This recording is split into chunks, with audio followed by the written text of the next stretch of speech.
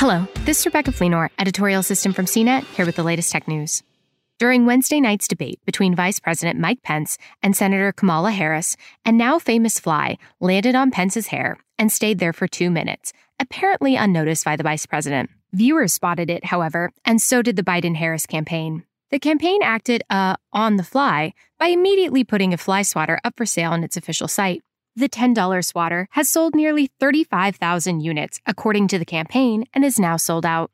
The blue fly swatter has the words "Truth over Flies" and Biden-Harris printed on it. After Pence's run-in with the fly at Wednesday night's debate in Salt Lake City, Biden's official Twitter account immediately posted a photo of Biden holding a swatter with the words, "Pitch in $5 to help this campaign fly." The swatters went on sale shortly afterward. "Oh yeah, we did that," McNamara tweeted. Not everyone approved of the swatters. People for the Ethical Treatment of Animals said on its site that it was sending the Biden campaign a humane bug catcher, a device that captures insects alive so they can be safely put outside.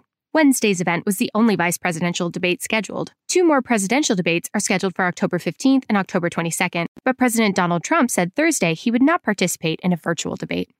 For more of the latest tech news, visit cnet.com.